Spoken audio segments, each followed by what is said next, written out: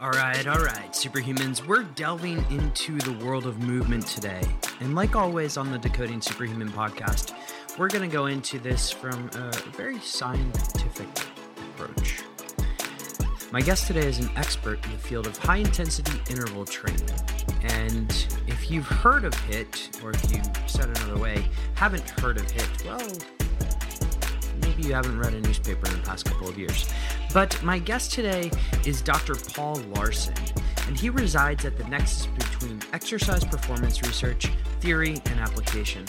He is an adjunct professor of exercise physiology at AUT University in New Zealand, where he leads research into low-carb diet and its performance applications. Dr. Laursen has published over 130 peer-reviewed papers and is a co-founder of HIIT Science, which serves both to teach the science and application of high-intensity interval training, but also provides education online courses. He coaches a select number of elite triathletes, including Kyle Buckingham, and is the inventor of the Flow Bottle, which enables ice slushy delivery for hot racing conditions. So what are the highlights of this episode? Well, I'm super excited to talk about high-intensity interval training because I think there's a lot that comes from this general world which gets muffled up into a ball and spit to us and not really presented very well or with any sort of scientific rigor. And so with Dr. Laursen, we got into aerobic oxidative, anaerobic glycolic or lactate, as well as the neuromuscular and musculoskeletal systems. We talk about how the concept of no pain, no gain is actually quite stupid, and we get into the 5 HIIT weapons. The show notes for this one are decodingsuperhuman.com/HIIT, that's HIIT, and enjoy my episode with Dr. Paul Laursen. All right, so you guys are probably wondering, what are the brands of blue light blockers that I recommend? Well, one of them is the sponsor for today's podcast, and they are BlueBlox. I've had the CEO, Andy Mant, on the show before where we got into a really deep dive on blue light. And you know that if you get any amount of blue light in your glasses, no matter if it's 3%, 10%, whatever, it does disrupt melatonin production. And so Andy has created blue light blockers that hold up to the highest standards. And in fact, and I'll link to it in the show notes, you can see when he's tested it versus other brands that they always come out on top. And so quality is a thing I appreciate and is what exactly I recommend for all of our clients. But if you head over to BlueBlox.com, that's BLUBLOX.com, and plug in the code DS15, you're going to get 15% off. And now, on with the show. Paul, welcome to the show. Hey, thanks, Boomer. Thanks for having me on. This is going to be an absolute pleasure because, high intensity interval training is something that I have a decent amount of experience with in the CrossFit realm, at least. But I want to dispel a lot of rumors today, and so it's an honor to have you here. Thanks, man. We'll see what we can do. And so we were introduced through Jason Moore, who's been on the podcast, and immediately I gravitated towards a lot of the work that you do. But I want to just start at sort of a high level in terms of what exactly is known about high intensity interval training, or maybe first just defining high intensity interval training for the audience. That's a great place to start, actually, because like high intensity interval training for itself, or HIIT training, it gets kind of this mixed up messaging and definitions throughout. So look, I do, as a little bit of background, I'm a sports scientist professor. So, I'm kind of studying it right at the coal face of the science, and the scientific definition of high intensity interval training is exercise that is performed at a sustained rate, but above your so-called threshold or anaerobic threshold. Now that's an exercise intensity that's perceived as hard or greater. And I guess by definition, it is unsustainable if you were to pick any of those intensities above threshold. It's unsustainable, and you need to take these pauses between it to separate it. So if you're not, high intensity training, I guess by definition is a little bit more sustained high intensity work. Yeah. But the HIIT training itself is separated by pauses or breaks, and those pauses or breaks allow you to, I guess, perform more work. If you were to just try to maintain that same intensity indefinitely, you get more out of a HIIT session, more signaling, more bang for buck, so to speak. Mm-hmm. Mm-hmm. Now, what do we know about this? Because when you and I were exchanging emails beforehand, I'd love to talk about kind of physiological targets here, because there are, there's a lot that I've seen in the research about high intensity interval training, but since you're in the research and performing research, I would love to hear, what do we actually know? Sure. So this is, I guess there's lots of ways we can look at this, but and there's many different physiological functions, in almost, for argument's sake, an infinite amount. But we try to take things and make them as simple as possible. And we break our physiological targets that you get with HIIT into just three main categories to keep it as simple as we can. So the first of those categories, that you aerobic stimulus, all right, you are targeting, although it seems like it might be anaerobic, you definitely get an aerobic stimulus, with most HIIT type of sessions, if there is some level of prolongedness or duration to it. All right. So when we're talking about an aerobic stimulus, we mean, our heart is, or our cardiac output, the blood that's pumped by the heart in a given minute, say, for example, it is near maximal. And that is a great stimulus that you want to get to, I guess, maintain kind of, longevity and whatnot throughout your life. There's a desaturation, a lowering of the oxygen level that's within the muscles. And this is a beautiful signal as well for making more mitochondria in the future. Okay, so that's the aerobic stimulus. That's the aerobic target. That's just a few of the highlights. And Paul, on the aerobic target, and just for everybody out there, is 20 minutes the threshold? Because for whatever reason, growing up, we were always told like 20 minutes is the aerobic threshold. Or is there a particular time in general? Yeah, I think that is really out the window. Like, that's an old school kind of exactly ballpark sort of thing. Like, we want to be, it's a superhuman podcast, right? We want to be more.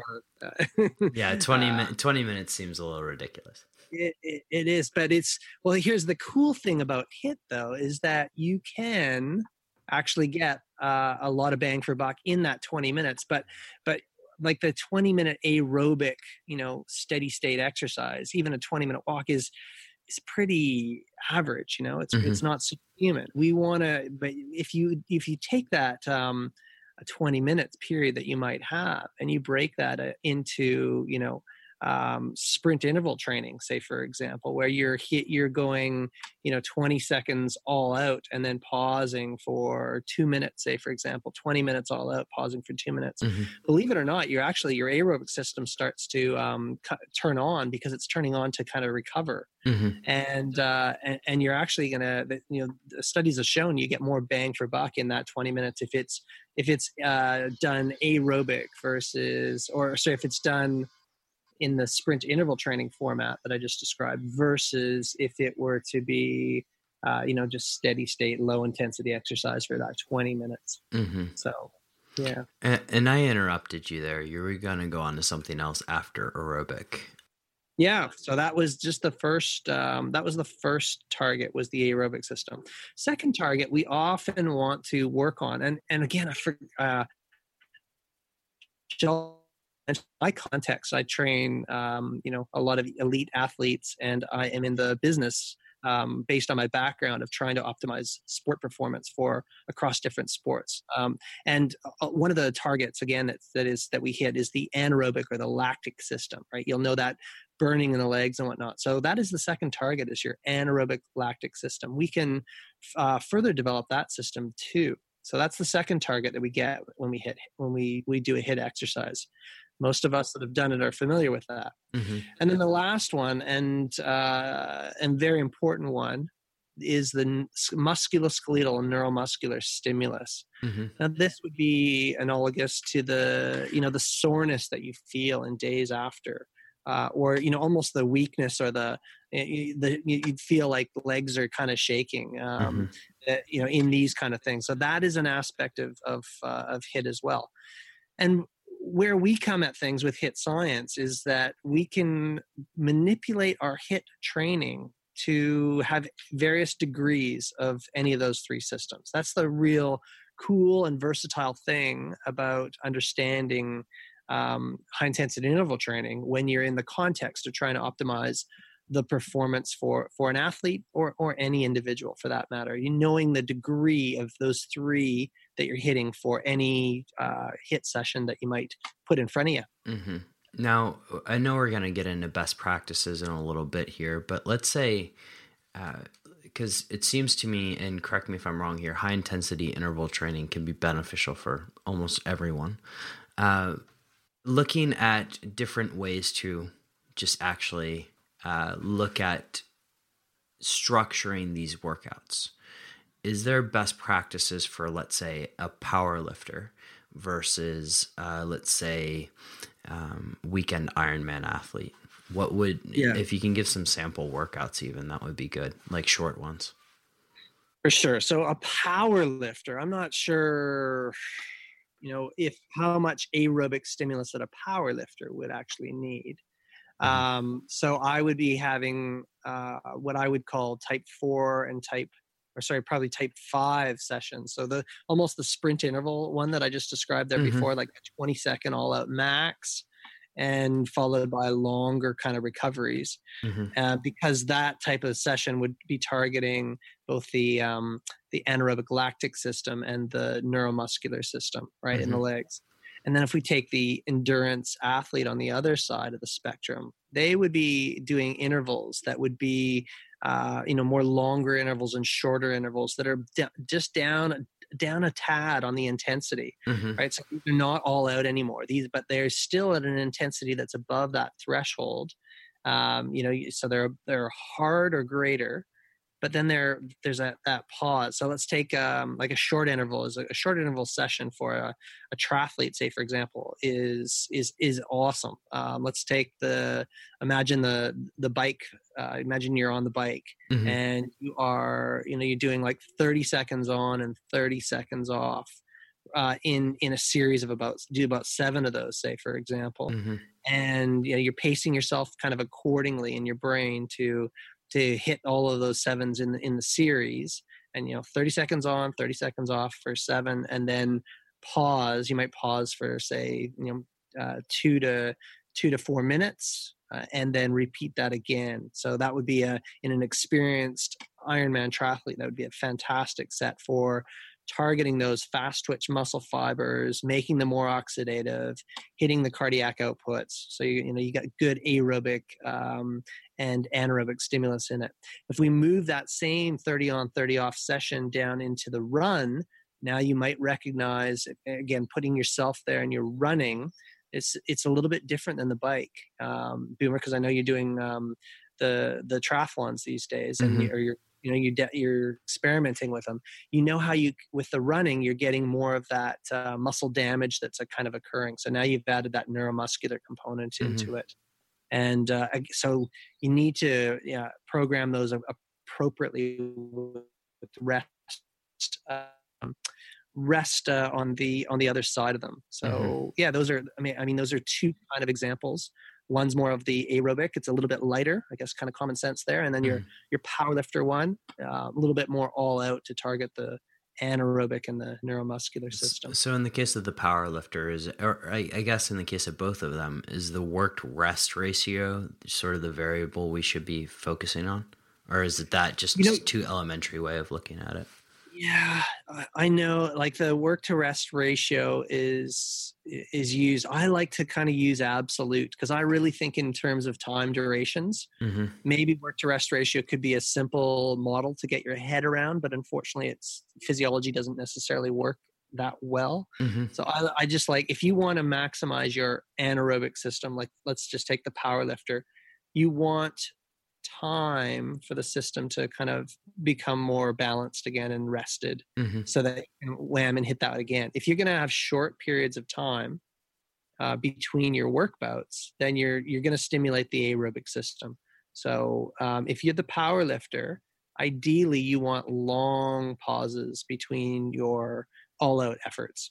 Okay, because then you're allowing the whole body to kind of become fully recovered, and then you hit it again. You hit the neuromuscular and the anaerobic glycolytic system again. And now take the opposite end of the spectrum with the endurance athlete.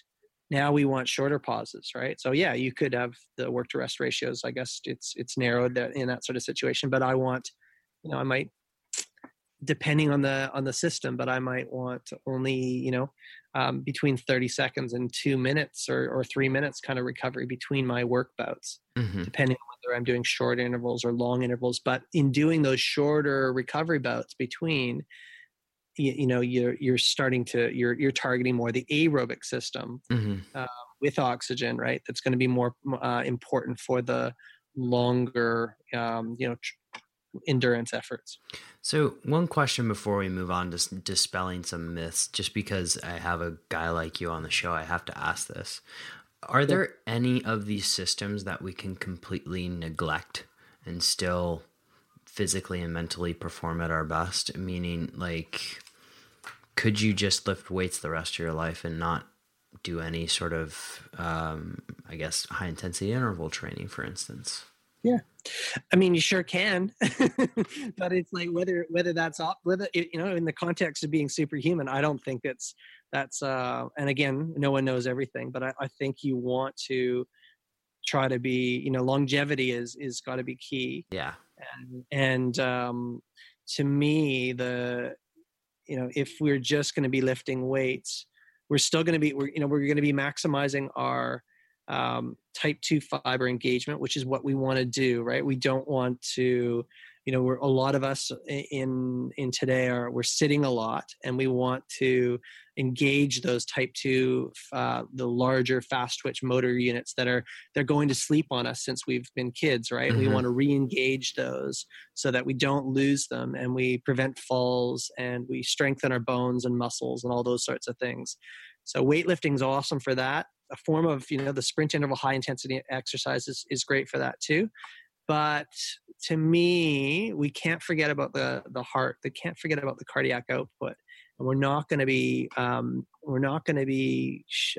targeting the cardiac output very much. Our heart's going to be forgetting about working hard. And so to me, I think you want to balance that weight exercise again in the context of optimizing your human performance and longevity. I think you want to be hitting some short intervals or something in between there, in that sort of if you have that 20 to 30 minute sort of break in between, where you might be able to fit that. Awesome. Can we transition into a little bit of I'm hoping it's a myth buster, but one of the common, just given my background in CrossFit, I think you know where I'm going with this, but one of the common experiences that I had, at least, or used to have in CrossFit, it appears to be getting better, was you would go to the gym, you'd work out so hard that you're going to throw up in a trash can, or whatever. Is that beneficial for people to work so hard that they're in pain for 3 days later? No, I mean, I think that's just common sense wins on that argument. I think we have to, but I know that unfortunately that's the reputation that a lot of CrossFit gyms have kind of come into, and I think they are probably getting better and realizing that it can be done a better way. But yeah, that's not, if you're part of one that's still promoting that, you might want to shop elsewhere, or yeah, because that in essence is almost where we began with this, with that remember the neuromuscular musculoskeletal system, the soreness that you get, the shakiness that you might get from a hit session.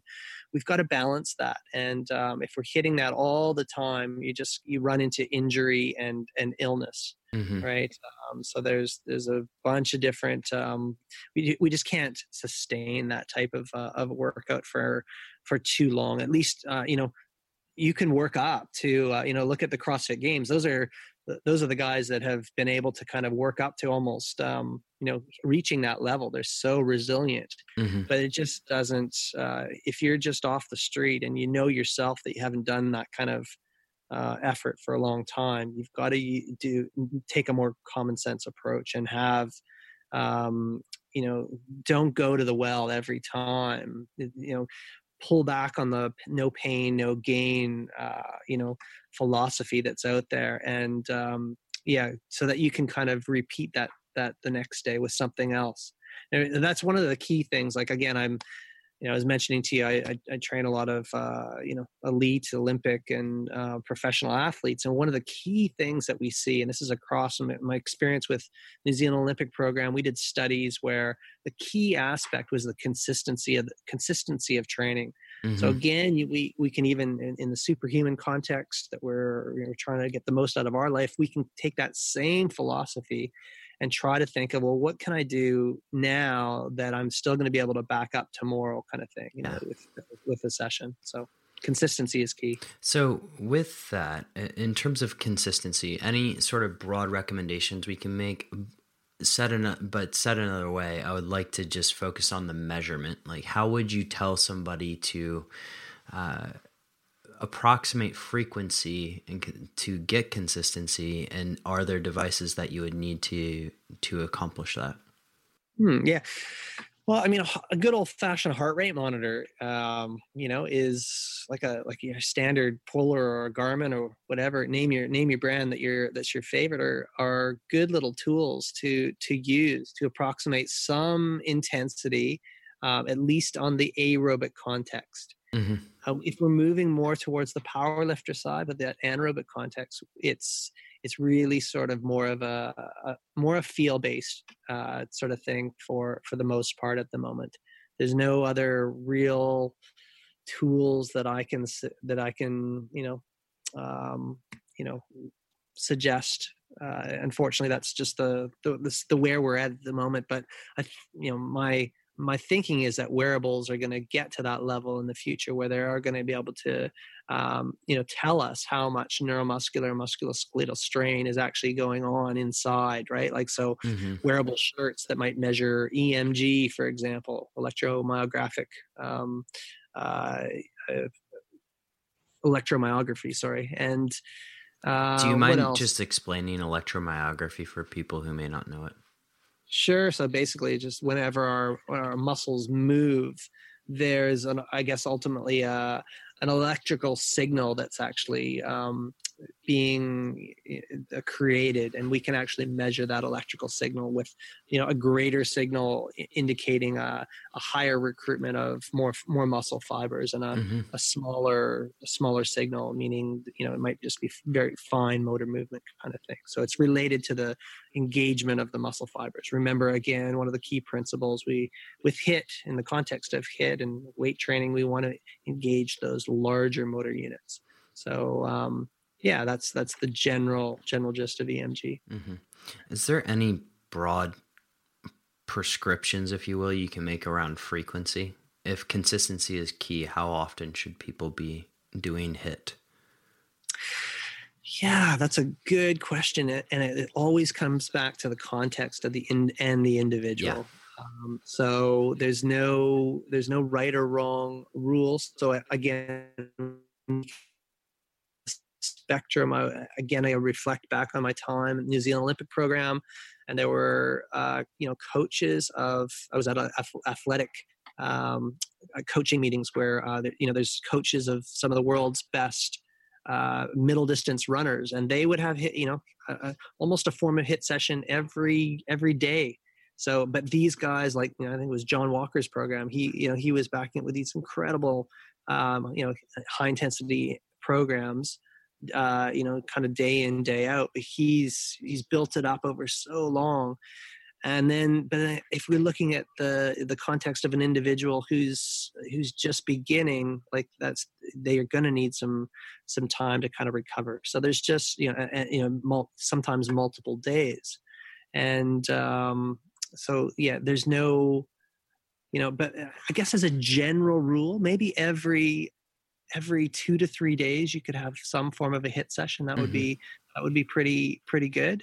But again, remember, we're not talking about a no pain, no gain HIIT session. We're talking about something that is, something that you walk away from and you're like, oh, I feel pretty good after that session.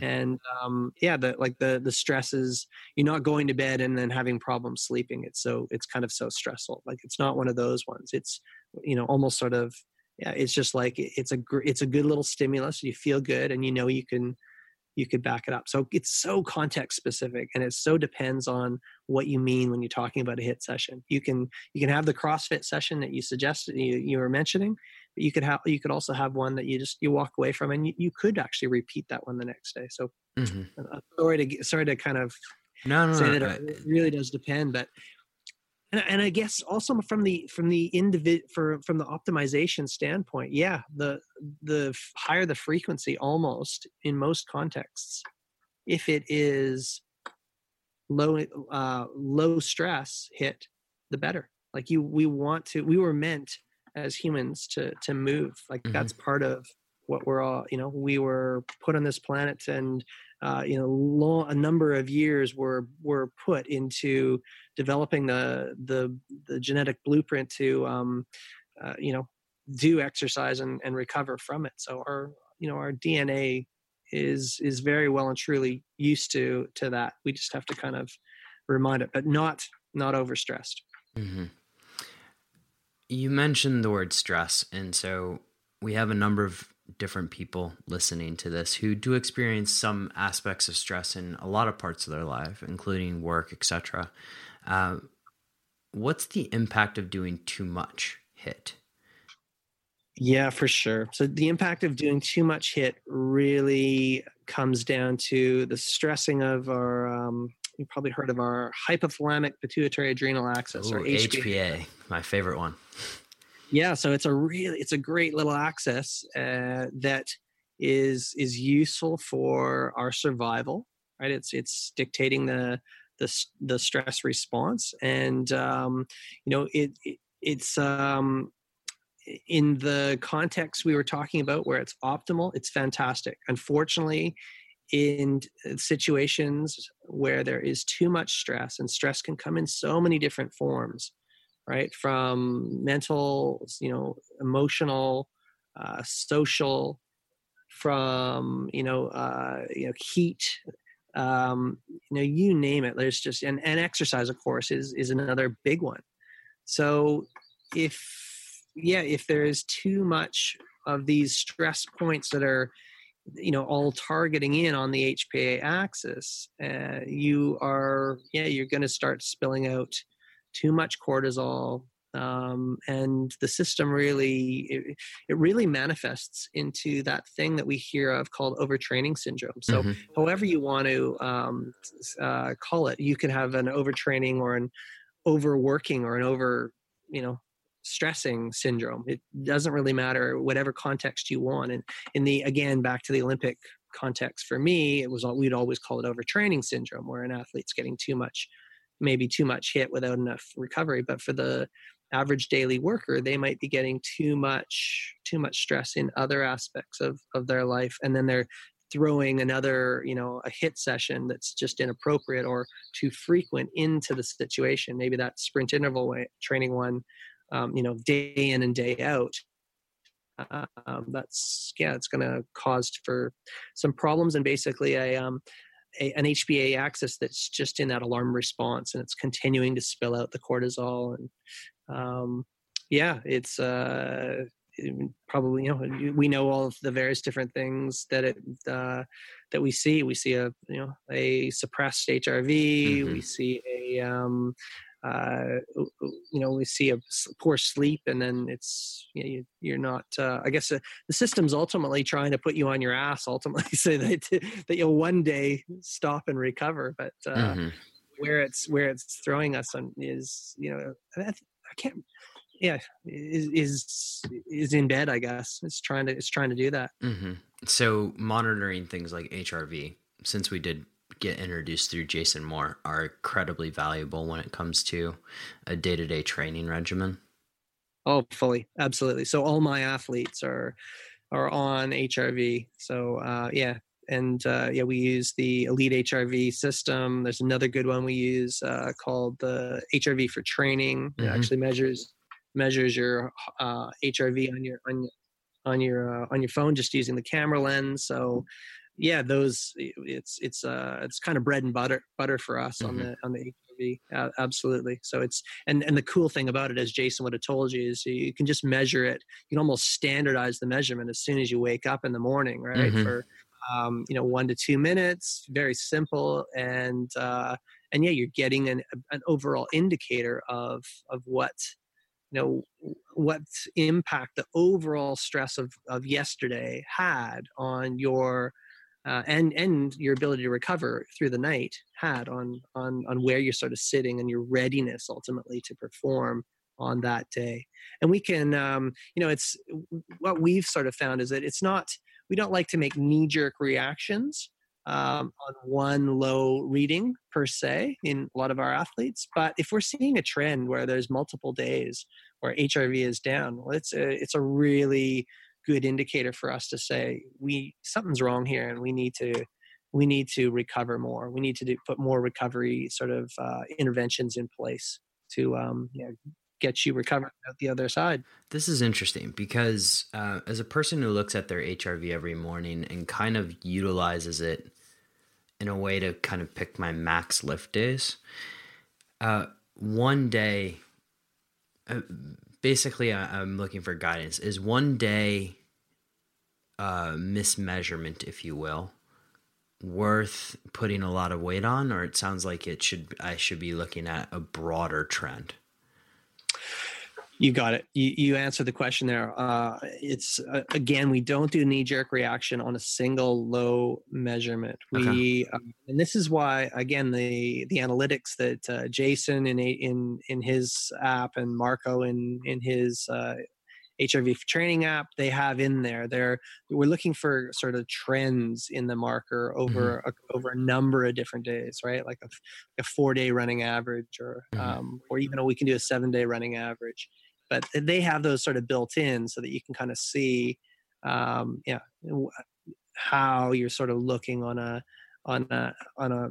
overall sort of basis. And you can even look at the analysis as well yourself and actually have a look at the trends. Are you trending upwards, which we see in more of the aerobics phase, which is telling us that we're adapting, or in the overtraining sort of situation, we might see, at least acutely, we might see a trend of a number of readings that are falling downward towards the sympathetic sort of side, fight or flight response.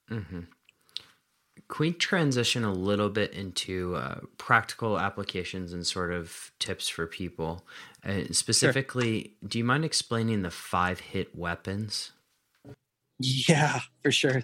So we've spoken about the types, and now I guess in the HIT science philosophy, and again, the context for that is the optimization of the performance for a lot of athletes. We've kind of broken down HIT into 5 key weapons that you can use to hit those targets.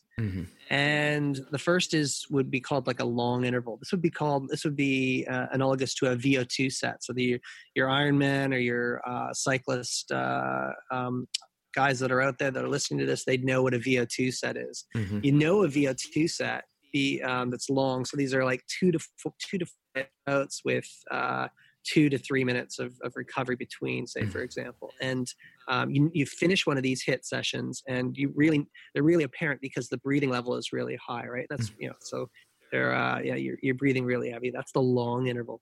Short interval is that one that we spoke about with the 30 on, 30 off, say, for example. And these can get down as short as 10 on, 10 off. it's the most versatile of all of our different weapons.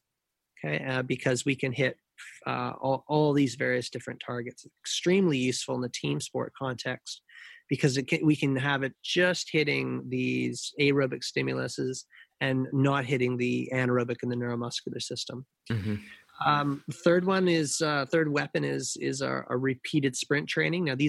Now we're kind of moving into the all out forms of hit. Mm-hmm. So this would be like 4 seconds to 15 seconds all out with similar kind of recovery levels, or maybe up to 30 seconds to a minute of recovery between. And then the sprint interval training, or these are the ones I guess the Tabata type, 20 to 30 seconds all out. These are the ones that have we spoke about too, and again can be used in that 20-minute context to get as much as you can out of a session. And then the final weapon is the one that's used in team sports. It's called game-based high-intensity interval training. It has a game-based kind of element to it, and like a small-sided games. So, I'm coaching I'm coaching my daughter's soccer team right now, and I'd use a small-sided game because it's I can actually get a hit stimulus, but at the same time it's fun and it takes the any burden out of actually. Some people have they have a negative connotation when they think about exercise, but if they're playing with a sport implement in it like a ball, then it's kind of fun. So those are the 5 key weapons that we have and that we speak about within HIIT Science. Beautiful. And within within kind of working this into a busy executive's life, one of the beautiful things about HIIT is you can do it in a relatively short time constraint. Do you have any guidance for people listening in terms of if they wake up in a particular day, or some sort of evaluation points that they should make in order to determine whether or not they should go with a HIIT training session for the day?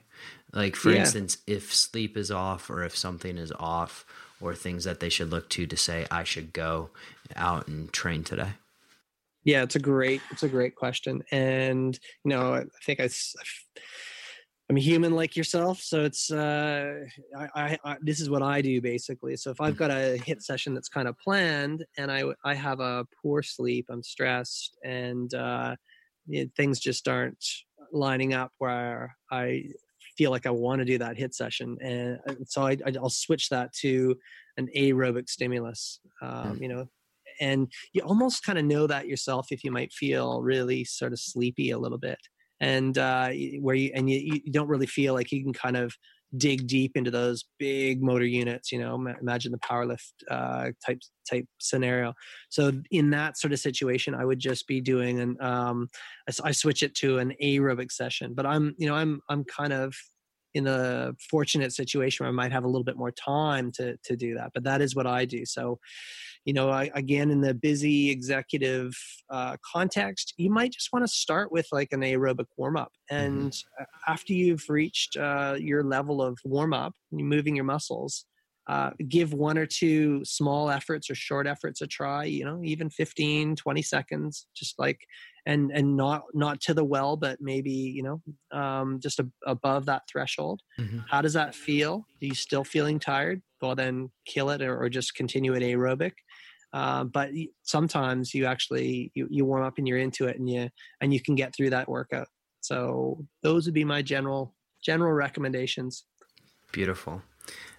Paul, this has been extremely informative. Now I want to transition into a little bit of our final 4 questions, which I get to ask everybody. And this is going to be exciting. So let's get started with just sort of what is one area where you think people should pay more attention to, or where people aren't paying enough attention to when it comes to performance? Yeah, there's, I think probably the big one, it's making the rounds right now. Matt Walker, wrote the book, why we sleep. And it has to be, to me, it's sleep. I think I listened to a great podcast you did the other day on sleep as well. And I think it's really kind of coming to light that we missed the boat on that one, and we really need to work towards optimizing sleep. It's as Matt Walker says, it's like the Swiss Army knife of all your different tools and interventions. It just figures out everything for you if you can get it right. So it's one of the, for me personally, it's the one that I'm working on. But yeah, just to try to maximize your sleep, and try to get that 8 hours if you can of quality sleep. It's not easy. I think a lot of us are, in that sort of situation where we're glued to everything has our attention in terms of our devices and our life and whatnot around us. Mm-hmm. But sleep can really cure a lot of those things. And that would be the big one for me. And of course there's all the other ones that are following that one too, right? Absolutely. There's plenty of others. What's your top trick for enhancing focus? It would be meditation for sure. So that's the best thing I ever did was find Sam Harris and his course on Waking Up course. That's just been amazing for helping my focus. We have a guy coming on the podcast very soon who got me sold on Sam Harris as well, just because of his hyper rational explanations for everything. I quite enjoy him. Yeah. Did you start with so Sam Harris is Vipassana. Did you start predominantly with Vipassana, or have you experimented with other forms of meditation as well? I would say, I'm not really aware of all the different types. I don't, I'm not, I don't have all of the lingos, but whatever Sam's doing is really helping me. So I think what was the other, there was another app that I used, Headspace. I used that one for a bit. And then, but yeah, for me personally, Sam Harris just really, really beat that one hands down. Likewise.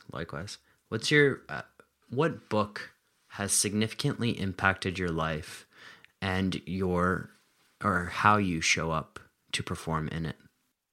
Yes, I will. I'll give you three very briefly, and in the order that I read them. I guess as a younger gentleman with a chip on his shoulder, and needing to get things sort of figured out, it was Anthony Robbins' "Awaken the Giant Within," and it just really, I guess, taught me how to become a little bit more confident and to gain some focus. And then Tim Ferriss's 4-Hour Workweek was also instrumental in giving me a few tricks in how I could cheat the system ultimately to get ahead in life.